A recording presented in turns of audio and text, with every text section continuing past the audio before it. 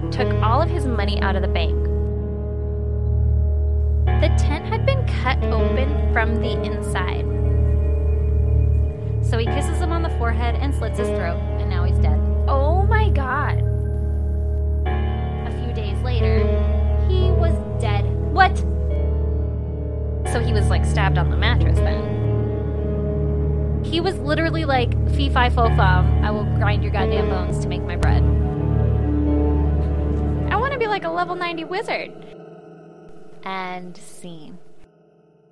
Hey everyone, this is Stacy. And this is Erin. And we're here to tell you all about our new podcast, I Said Goddamn. I said goddamn. Erin, do you want to tell everybody what we're all about? Well, we're two besties who like to tell each other stories. Could be true crime, could be paranormal, could be murder, mysteries, could be unsolved cold cases. Pretty much just anything that makes us say goddamn. We try to one-up each other all the time. That's very true. Yes. We launch in late September. So check us out on our website, isgdpodcast.com, to subscribe and listen on all your favorite podcast sites. We pretty much just like to hear each other talk, and we hope that you like to listen. I actually like to hear myself talk more than you, but... Rude.